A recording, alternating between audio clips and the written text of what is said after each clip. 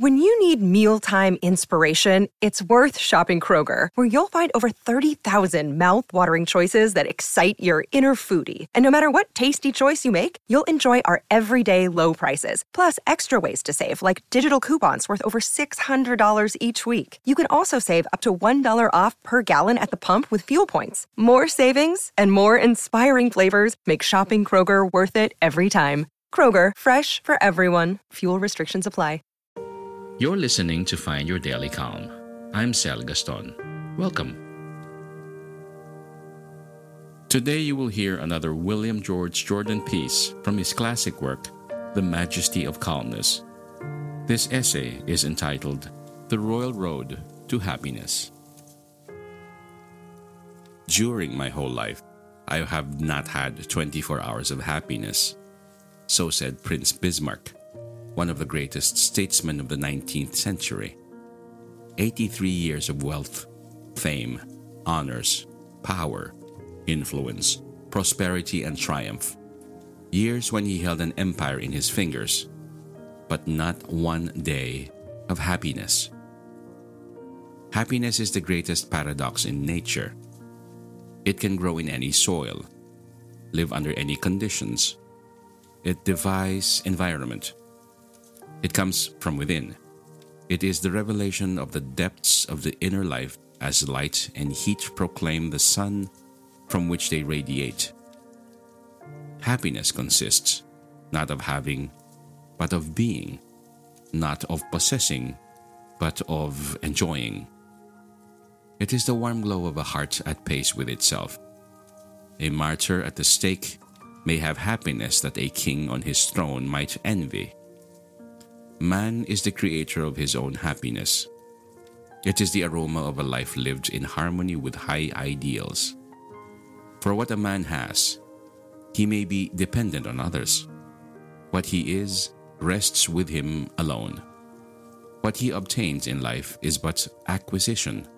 What he attains is growth. Happiness is the soul's joy in the possession of the intangible.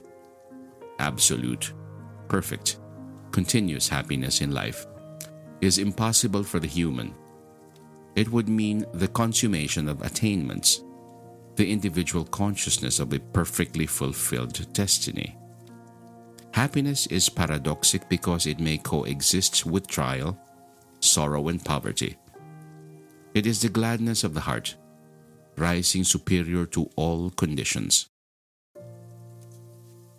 Happiness has a number of understudies: gratification, satisfaction, content, and pleasure. Clever imitators that simulate its appearance rather than emulate its method. Gratification is a harmony between our desires and our possessions. It is ever incomplete. It is the thankful acceptance of part. It is mental pleasure in the quality of what one receives, an unsatisfiedness as to the quantity. It may be an element in happiness, but in itself, it is not happiness. Satisfaction is perfect identity of our desires and our possessions. It exists only so long as this perfect union and unity can be preserved. But every realized ideal gives birth to new ideas.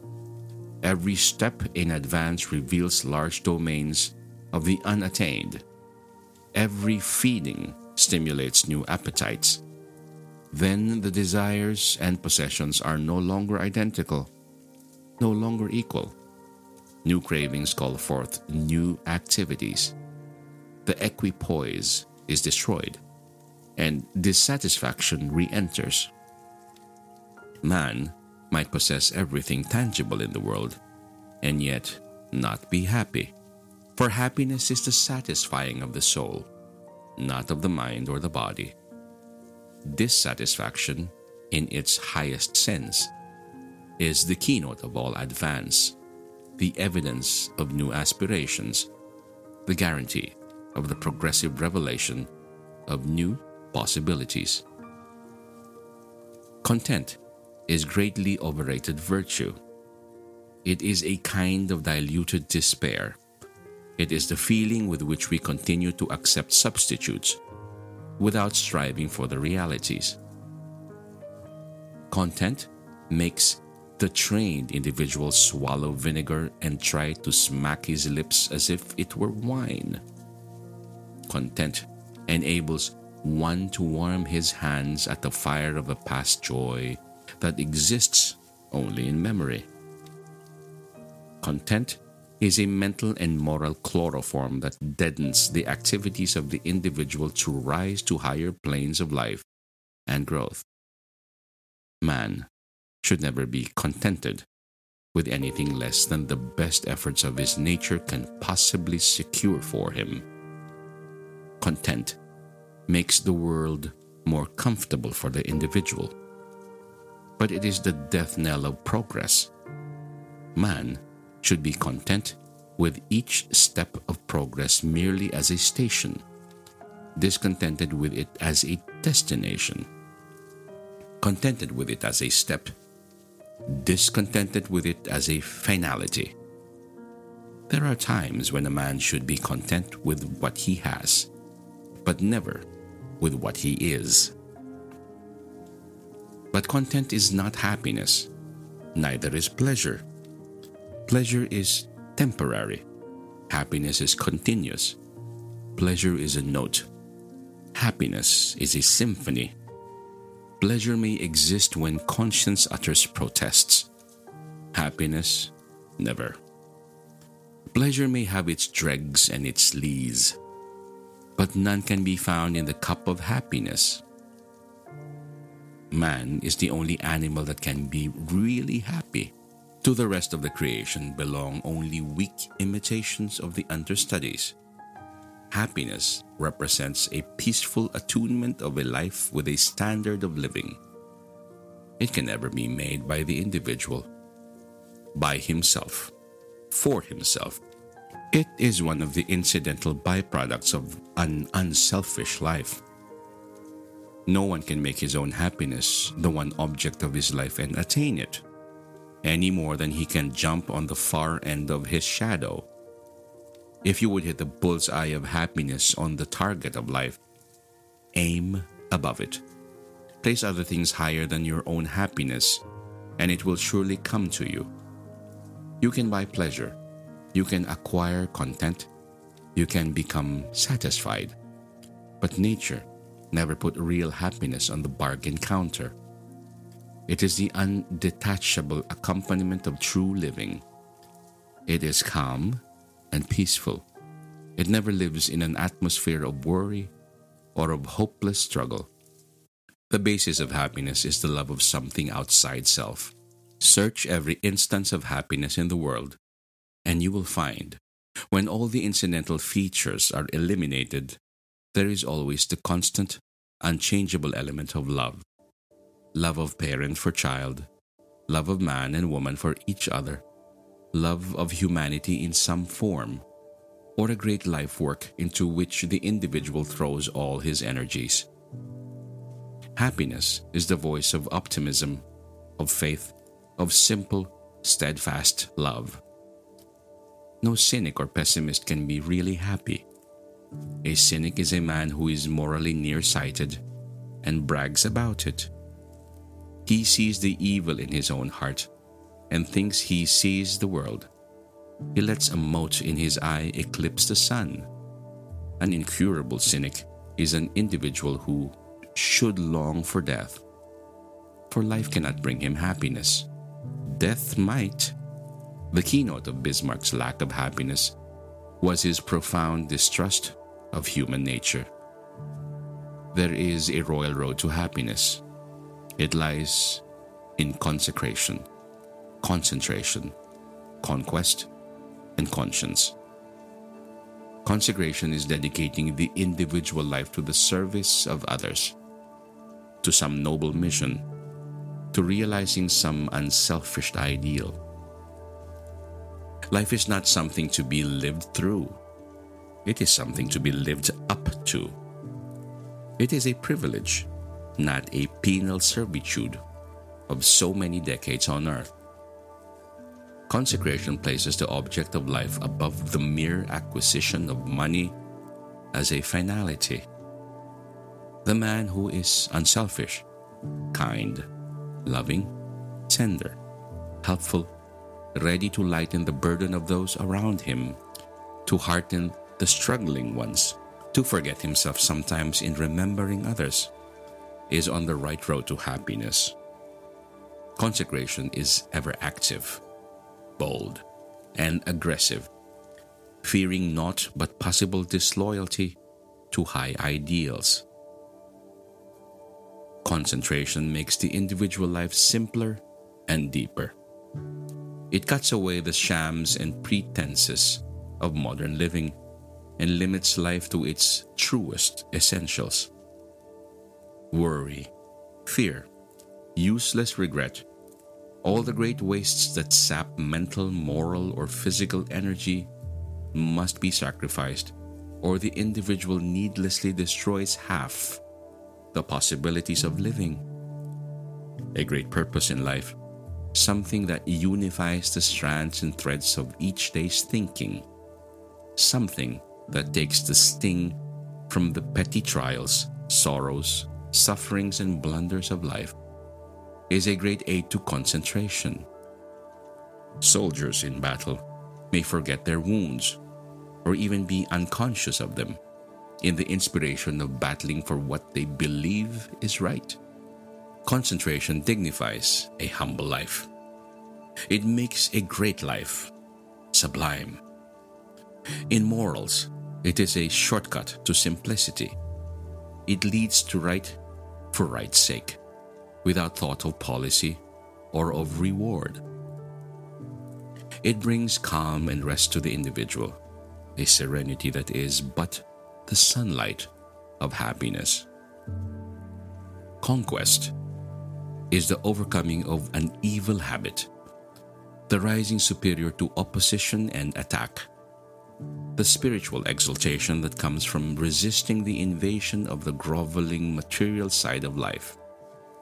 Sometimes, when you are worn and weak with the struggle, when it seems that justice is a dream, that honesty and loyalty and truth count for nothing, that the devil is the only good paymaster, when hope grows dim and flickers, then is the time when you must tower in the great sublime faith that right must prevail. Then must you throttle these imps of doubt and despair. You must master yourself to master the world around you. This is conquest. This is what counts. Even a log can float with the current. It takes a man to fight sturdily against an opposing tide that would sweep his craft out of its course. When the jealousies, the petty intrigues, and the meanness and the misunderstandings in life assail you, rise above them. Be like a lighthouse that illumines and beautifies the snarling, swashing waves of the storm that threaten it, that seek to undermine it, and seek to wash over it. This is conquest.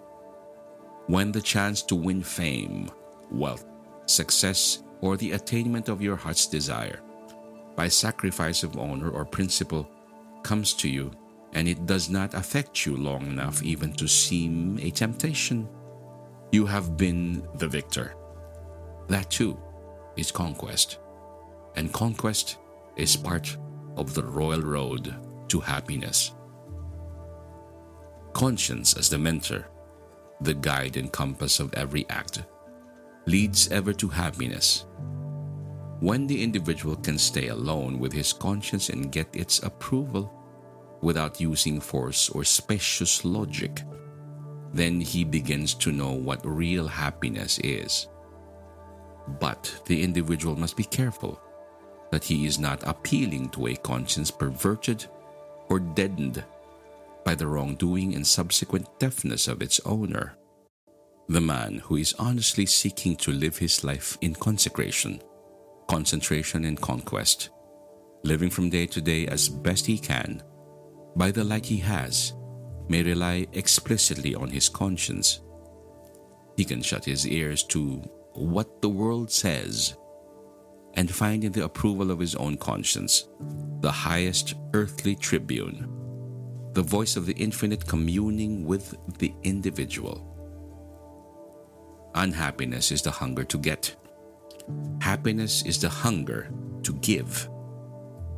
True happiness must ever have the tinge of sorrow outlived, the sense of pain softened by the mellowing years, the chastening of loss that in the wondrous mystery of time transmutes our suffering into love and sympathy with others. If the individual should set out for a single day to give happiness, to make life happier, brighter and sweeter, not for himself but for others, he would find a wondrous revelation of what happiness really is. The greatest of the world's heroes could not, by any series of acts of heroism, do as much real good as any individual living his whole life in seeking from day to day to make others happy. Each day, there should be fresh resolution, new strength, and renewed enthusiasm.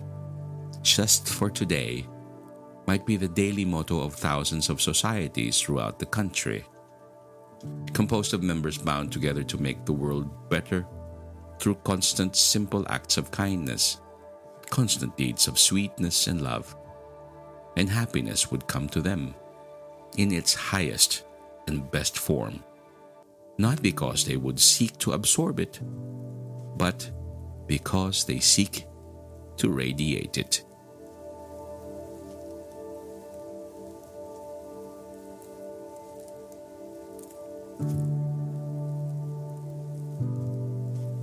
I hope you enjoyed listening to The Majesty of Calmness, beautifully written by William George Jordan.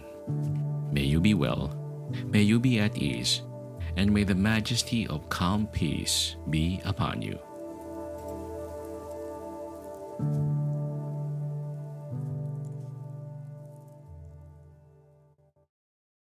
This is the story of the one. As a maintenance engineer, he hears things differently. To the untrained ear, everything on his shop floor might sound fine, but he can hear gears grinding or a belt slipping. So he steps in to fix the problem at hand before it gets out of hand. And he knows Grainger's got the right product he needs to get the job done, which is music to his ears. Call, click Grainger.com, or just stop by. Grainger, for the ones who get it done.